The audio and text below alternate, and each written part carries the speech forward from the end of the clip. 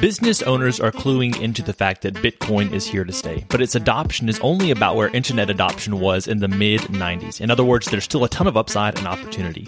If you want to learn how other business owners and entrepreneurs are using Bitcoin to enrich their lives and grow their businesses so that you can too, stick around at the end of this episode to hear the trailer for my newest podcast, Business Bitcoinization. And now, on to today's episode.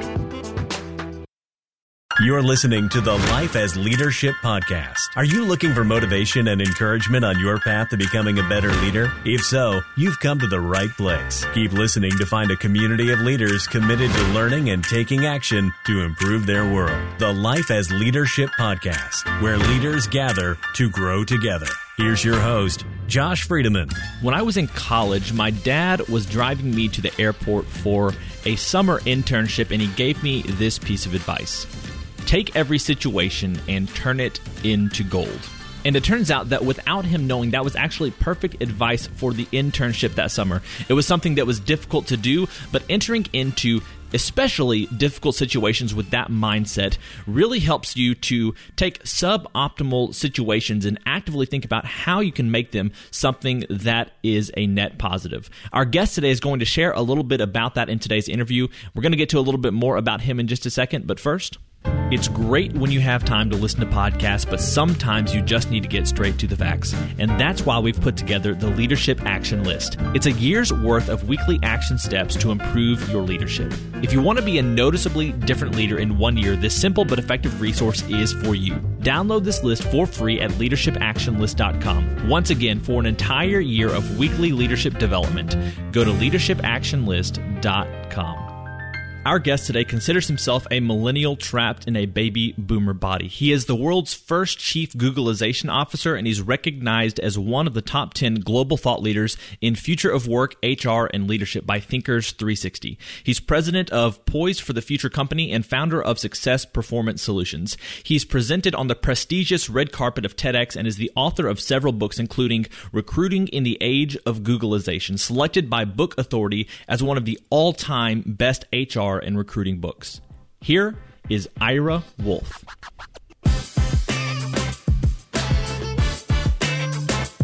Ira, welcome to the podcast. Thanks, Josh. It's great to be here. Really appreciate the opportunity. So I like to start off every single interview with a few questions that help us to get to know you better as a leader and give us some insight for our own lives. So you ready for these?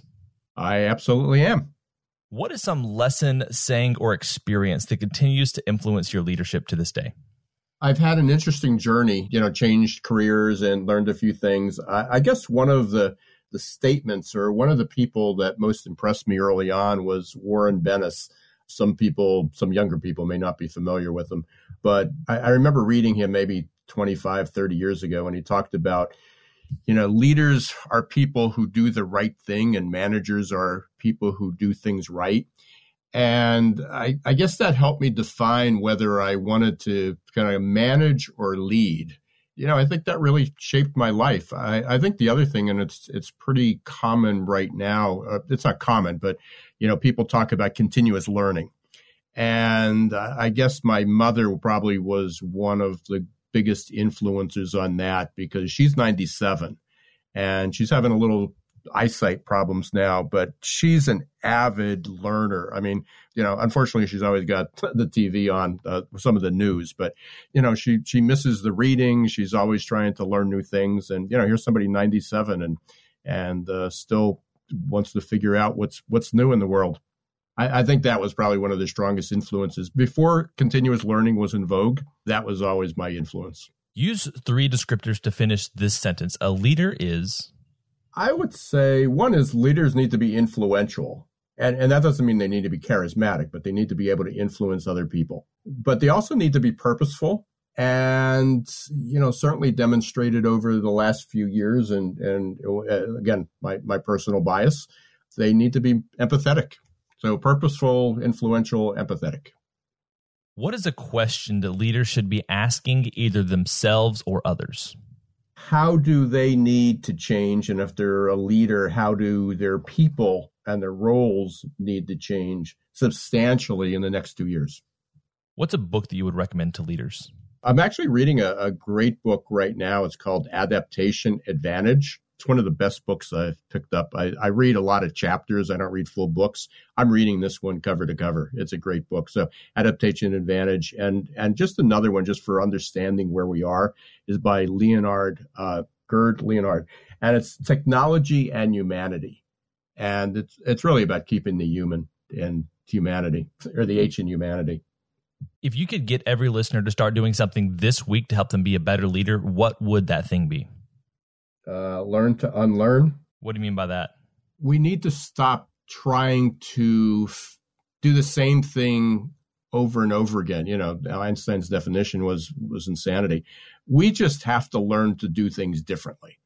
And in order to do that means we have to unwire the way even our mindsets, how we approach the past, because the past is gone. It's not going to come back. Normal died. We can give all the metaphors we want, but we're no longer living in a linear world. We're in an exponential world. Things are changing incredibly fast, unpredictably uncertain. And our mindset, people still behave in a way that things are slow and predictable. And so, the popular term right now is unlearning, which I didn't understand initially, but there is a great, great video out there, and it is not mine. I didn't produce it. But if you do a Google search or specifically go to YouTube and do a search for the backwards bicycle, and what the backwards bicycle did, and it gives a great example of unlearning. I can't remember his name, but he took a bike. He had a friend, a mechanical engineer, reverse the mechanism in the handlebar. And you'll just have to picture this because we're obviously just doing audio. But that every time you turn the handlebars to the left, the wheel went to the right. And every time you turn the handlebars to the right, it went to the left. And you wouldn't think that would be difficult, but when you're riding a bike, you're constantly balancing. And it took him 8 months to learn how to think differently, how to make those constant micro adjustments. And part of his message was that it only took his 6-year-old or his 8-year-old son like 2 weeks to master it. But as adults, even a young adult, we've learned to do things a certain way. We see things, they're programmed or hardwired to do it. And frankly, life going forward is going to be so different. So one of the things was we just don't have the ability it's very difficult to hold two contradictory thoughts and react on them instantaneously. So we have to unlearn what we thought we knew to be true because it's no longer true, and learn new ways to live and thrive. And finally, Ira, we have our arbitrary but insightful question, which is this. As a general life principle, is it better to ask why or why not? Oh, definitely why. People have lost their thirst for curiosity. They may pursue knowledge, but it's sort of going down a rabbit hole. They become experts in one area. As kids, we've got a 1-year-old grandson now, and it's amazing. I mean, there is nothing that doesn't catch his eye. He wants to figure out everything. And then a good friend of mine came up with an acronym, Dr. Diane Hamilton, for this. It's like, why do people lose their curiosity? Why do they stop asking why? And this stop asking why turns out to be, her acronym is called FATE. And it's fear of making a mistake, assumptions that we make, technology. If we just allow it to do everything for us, goes on autopilot. And then the environment. And, schools, parenting, companies sort of crush curiosity. That's not the way we do things around here. Don't ask so many stupid questions. So, yeah, I mean, to succeed in the future, we definitely have to ask why, not why not. Well, Ira, we're here today to talk about your new book, Recruiting in the Age of Googleization, as well as HR, but you also haven't written only about HR in this book. Could you talk a little bit about the book, what caused you to write it, as well as what you talk about in Recruiting in the Age of Googleization? Yeah, let me first saying is I really hate writing books, but I've written 6 of them. So I'm a much better article writer. I'm also got a marketing DNA in my blood. Some of my family all came from retail and marketing, recognizing that, hey, you put all these writings together. Why don't you put them together in a book? Because if you write a book, you're, quote unquote expert. The book itself, Recruiting in the Age of Googleization, was actually going to be reluctantly a sequel to my prior book, Geeks, Geezers, and Googlization, which was about, at the time, the 4 generations in the workplace, mostly about it was about the millennials, Gen X, baby boomers, and then the veterans or seniors or traditionalists, which was anybody born before 1945. And I wrote that in the mid-2008. Great timing, right before the big recession. But everybody was bashing the millennials. And then it was a couple years later, and I had written quite a few things, and technology was changing, and I did my TED Talk in 2016. And the TED Talk was about change. And I had so much information. I had done so much research on that. And I decided it was time. It was time to kind of pull out everything I've written, pull it all together, simply do a Geeks, Geezers, Googlization 2.0, talk about the Gen Z, the newest generation, anyone born, after 2000, and update all the technology. And when I started to review the original book, I realized that I hadn't even talked about the iPad or tablets or the cloud, because when I went back, it was like, how did I miss it? Realizing that it was published, I wrote it in 2008, published 2009, and the iPad didn't even come out to 2010. The cloud was something futurists talk about, that everything would be up there. We still didn't have great bandwidth. So there were so many things. So when I sat down, I realized it's a completely new book. And I wrote the book about change. The original title was When the Shift Hits Your Plan. And it certainly hit our plans in 2020, the shift. And then as I said, the marketing hat went on, and it's like, who's going to read this? And I wanted everyone to read it. But my audiences from my businesses, particularly HR, small business owners, people know me as a hiring expert. So I put it in the context of how is hiring people, what's talent acquisition and recruiting going to look like going forward in a new environment. So the first half of the book is just about the future. Last half of the book is a framework to what I thought recruitment was going to look like in 5 to 10 years. And 2020 hit, and it's what it looks like now. And that leads to a lot of questions that are probably on people's minds. And one of those is, what has 2020 done that has sped things forward, and has it changed things? Has it introduced things that weren't part of the plan previously? Well, it introduced things that weren't part of most people's plans, because most people hang on to the status quo, the normal, that's far out. That's not going to happen in my industry. I've been in the business 25 years or 30 years or 40 years and haven't seen it. So again, all those things hit. What significantly changed it was obviously a once in a century event, which I don't think is going to be, I think we're going to have them more frequently, but, and everybody went home.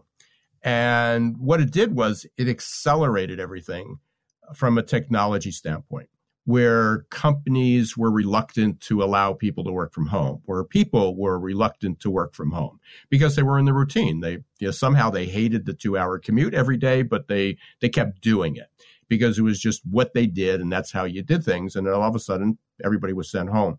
So what the pandemic did was not set us back, but it accelerated us to the future. And it really lit a fire under that exponential curve, which, by the way, most people prior to the pandemic probably couldn't tell you what exponential meant. They might have said fast, but it was mentioned so many times that you probably can ask a 3-year-old what exponential means and they can describe it. So we're linear, where we lived on this gradual incremental change, which sometimes could last a generation or two. All of a sudden, just like an iPhone, which has a new version, every few months, it seems, that's what life is. And so the pandemic definitely accelerated the pace of change and adoption, and that's going to continue. And so what do people need to be thinking about, both from the employee side, if someone's listening to this and is working maybe as a leader, but also as an employee, what should they be thinking about for themselves for the future, as well as what should recruiters be thinking about as far as how things have changed and how they need to change to respond, to be ahead of the game rather than trying to catch up? I tried to explain how fast things change, because again, since the beginning of time, actually since BC with I just drew a blank on the name of the philosopher who had said, the only thing in life that's constant is change. There was an analogy that I just read this, and that actually was in that Adaptation Advantage book. And they said that the technology has progressed according to Moore's law, that the processing speed has doubled every 18 to 24 months, and the cost of that processing speed has been cut in half. And people sort of relate to that. They don't necessarily put it. But, right now we all have enough computer power in our phones that exceeded what it took to land on the moon, which just blows everybody's mind. But they also said if the VW Beetle had progressed at the same rate as technology, that it would go at 100,000 miles per hour. It would get 1 million miles per gallon of gasoline, and it would cost 4 cents. That's how the world's changed. And because the vehicle didn't, we still, certainly improved over what it was, but not at that particular rate. So the general advice I have to everybody is that we don't know exactly what new normal is going to look like. It's still evolving, but you have a chance to shape it. So we're all going to be living in this world of fast speed. And in fact, I just put out something, anybody who follows me on LinkedIn, which hopefully you will, or Twitter or whatever, I just put out this question of what if 2020 is the new normal? Because people still want to go back to the way it was. And that's not going to happen. And what if our life is continually as uncertain, complex, ambiguous, the VUCA analogy, which is volatile, uncertain, complex, and ambiguous. What if that is our new normal? And as human beings, we'll learn to make that our normal. We'll learn to adapt it because that's the environment we're going to live in. So when it comes to recruiting at some companies, going back even to my VW, my vehicle, any vehicle analogy of how fast things change. Think about this. The way we recruit people has changed a bit because we used to put ads in a Sunday newspaper, maybe a flyer in the local supermarket, sort of, word of mouth in our community. But then we went to digital job boards. So it still was a similar process. But think about the application. The application itself that we use now is developed in the 1950s, where you ask people, the first thing you ask them is a first name, last name, city, address, the last 3 employers, where you graduated high school, the name of the principal. It asks for all this information. And that may be appropriate for a 20-year-old, but it has no qualifications for somebody who's been in business, where you went to high school, what was your high school diploma, and if you've been in business for 30 years or 20 years or 10 years. Yet, even the technology was developed around this old, tired process of how we hire people. And I guess that's the biggest lesson that I've learned since writing the book and speaking to people and consulting with companies, is that we continue on this path of trying to make a shorter application, which is, for a candidate experience. But the problem is we're still not asking things that qualify someone for a job. We're accumulating all this information because we need it to comply with regulations. You can't hire somebody without their name, address. So we try to get all that up front. Let's get that out of the way first. And that's not the way. You wouldn't do that to buy on Amazon. If the first thing that you had to do is to purchase something on Amazon was to fill out a credit application to see if you're qualified to use Amazon, no one would use it. It wouldn't be, it wouldn't be the machine it is. And yet that's how HR operates. And so that leads me to a question that I should have asked earlier, but you set it up great now. That is, what is Googleization, and what does recruiting look like, as your book says, in the age of Googleization? Googleization, just kind of the funny story is one of the original titles of the book, but the original book, Geeks, Geezers, and Googleization, was Geeks, Geezers, and Technology, or People and Technology. And it was about the convergence of people At the time, I said it was the convergence of the wired, the tired, and technology. But when I started to rewrite it, it was really Googleization is really about the convergence of people, business, and technology. Certainly the reference is Google, how it's impacted our lives. We Google everything. Just recently, even the government's now suing, Google because of what it's become. There's a great documentary out there, not only about Google, but Facebook and really any large technology company that collects data on you, which is everybody, every technology company. And it's about how our lives are going to change. And there's a lot of good that's come from it, from the technology and data collection. And, and certainly our health and well-being and, even if we use contact tracing and things like that. I mean, there's a million things that are good for the welfare and the well-being of humanity can develop from it. But there's certainly a lot of evil purposes to it, and we have to learn to get beyond that.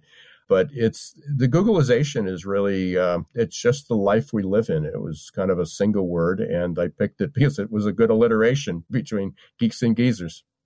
So let me ask you this then. If there is a leader out there, a business owner who has that innovative spirit and wants to be getting rid of some of the excesses of applications and things like that, what is, and I know you're not giving legal advice here or anything like that, but what do you begin to think about? What's your vision for what this type of person can do to help ease recruiting and make it more effective and more accessible, not only for the employees, but also just less of a brain drain for the people who are trying to get the best workers into their businesses? It's a challenge. I don't want to say it's an easy task, but the principle is easy. You hire people on their competencies, and their competencies, which makes up the old knowledge, skills, and ability. One of the questions is that I ask a client when they say, hey, do you have a test for this? And I do. I mean, that's one of my businesses. We do pre-employment and leadership testing. So almost every call starts with, hey, we came to your website and we want to test our customer service person, or we're hiring a new CEO or VP of sales or whatever it is. And my question is, if you and I have this conversation 12 months from now, what is it that this person that you hire, this human being that you're going to hire, needs to complete to say this was a great hire? It sounds simple, doesn't it? What do you want them to do? How are you going to measure their success 12 months from now? And you know that, this isn't an exaggeration, at least half, and I may be conservative at that, at least half of the people don't know. Or their metrics are so vague. Well, we want them to get more sales. We want them to fit in. We want them to work hard. Okay. And if they work hard and fit in and get more sales, will that meet your expectations? Or is it not going to be enough? Or which of those three is even important? And how would you even measure it? If somebody's working hard but not getting results, are you going to keep them on the payroll? Are you going to give them a bonus? Is that going to be a great hire?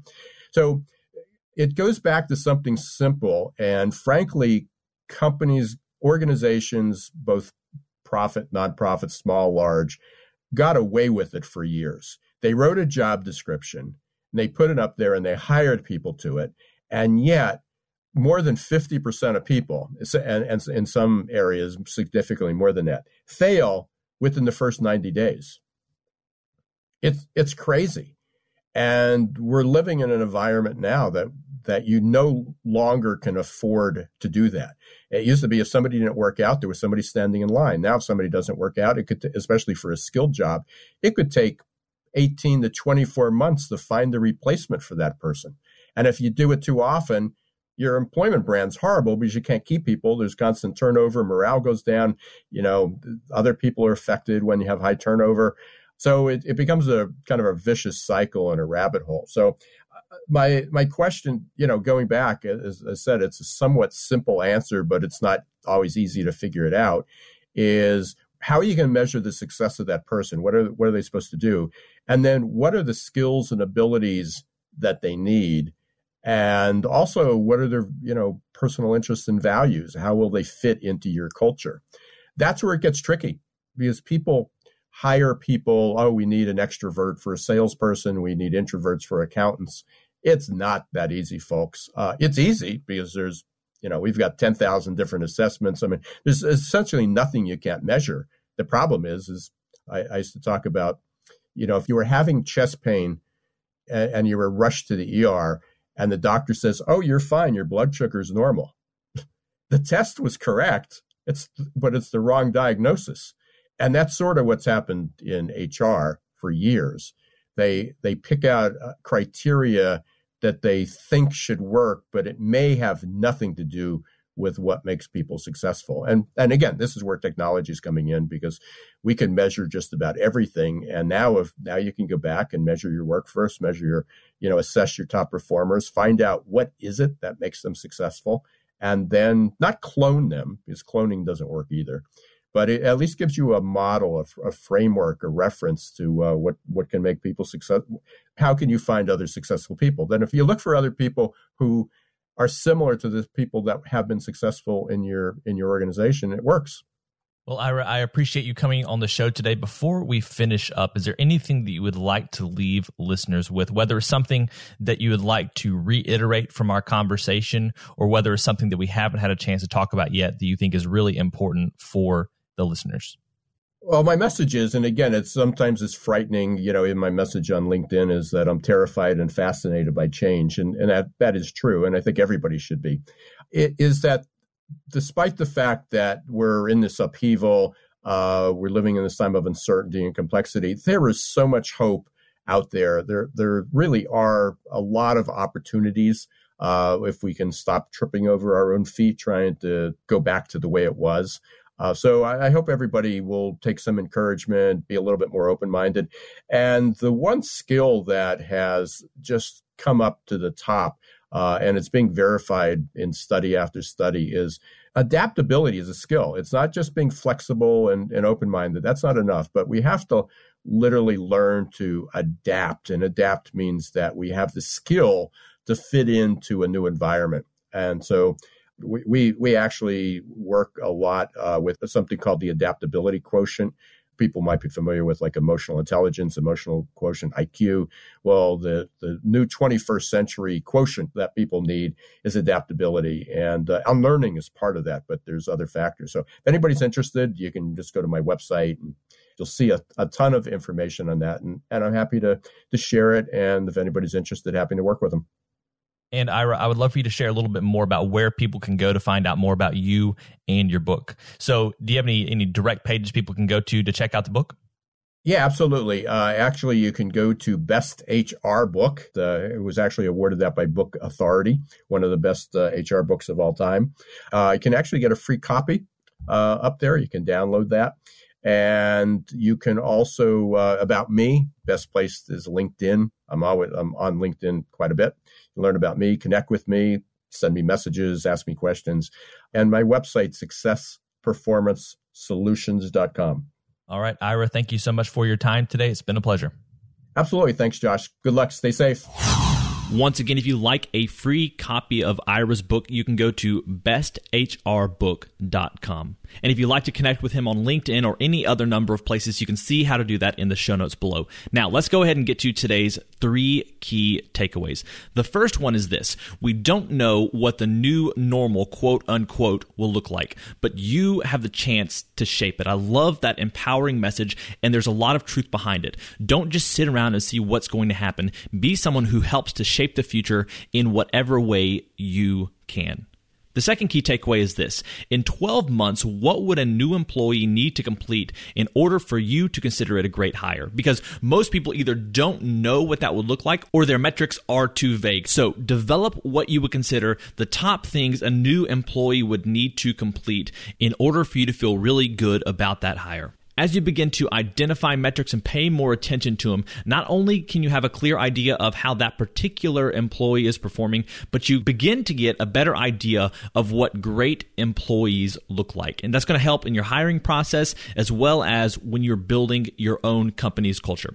And the final key takeaway is this: we need to learn to adapt and fit into a new environment. One of the things that Ira said is that there's so much opportunity and hope as long as we don't try to go back to the way it was. Like I said at the beginning of this episode, take every situation and turn it into gold. So where is the golden opportunity in this situation? You may have identified it already for you and your organization, for you and your life. But if you have not yet done that, where is that opportunity for growth, for improvement, and for development? And here's the thing: if you need inspiration for how to improve your current situation, for how to grow and become the person you need to be to address this situation and turn it into that golden opportunity, one thing you can do is download the Leadership Action List, which is going to give you more than 50 ideas of action steps you can take as a leader to improve yourself and your organization. If you'd like this free resource, you can download it at leadershipactionlist.com. We'll be back once again next week with some more great interviews, and until then, keep living and leading well.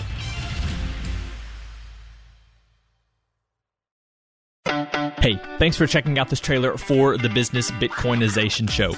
My name's Josh Friedemann, and I'll be with you each episode interviewing business owners about how they're using Bitcoin to enrich their lives and grow their businesses.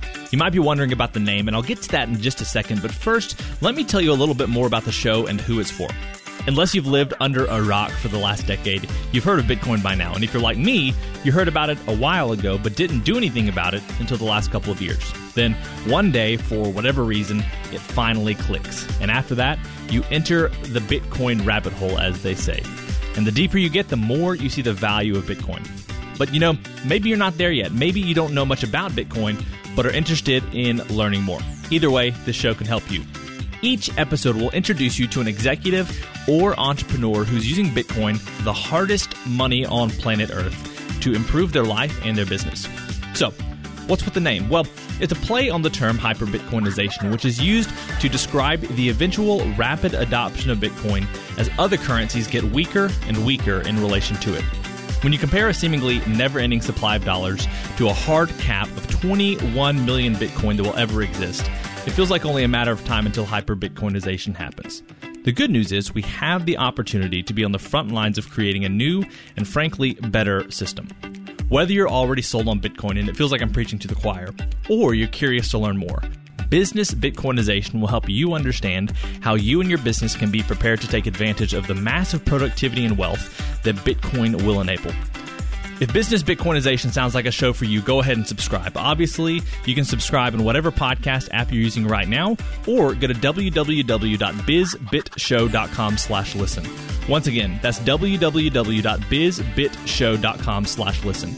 I'm looking forward to sharing more soon, and until then, keep living and leading well.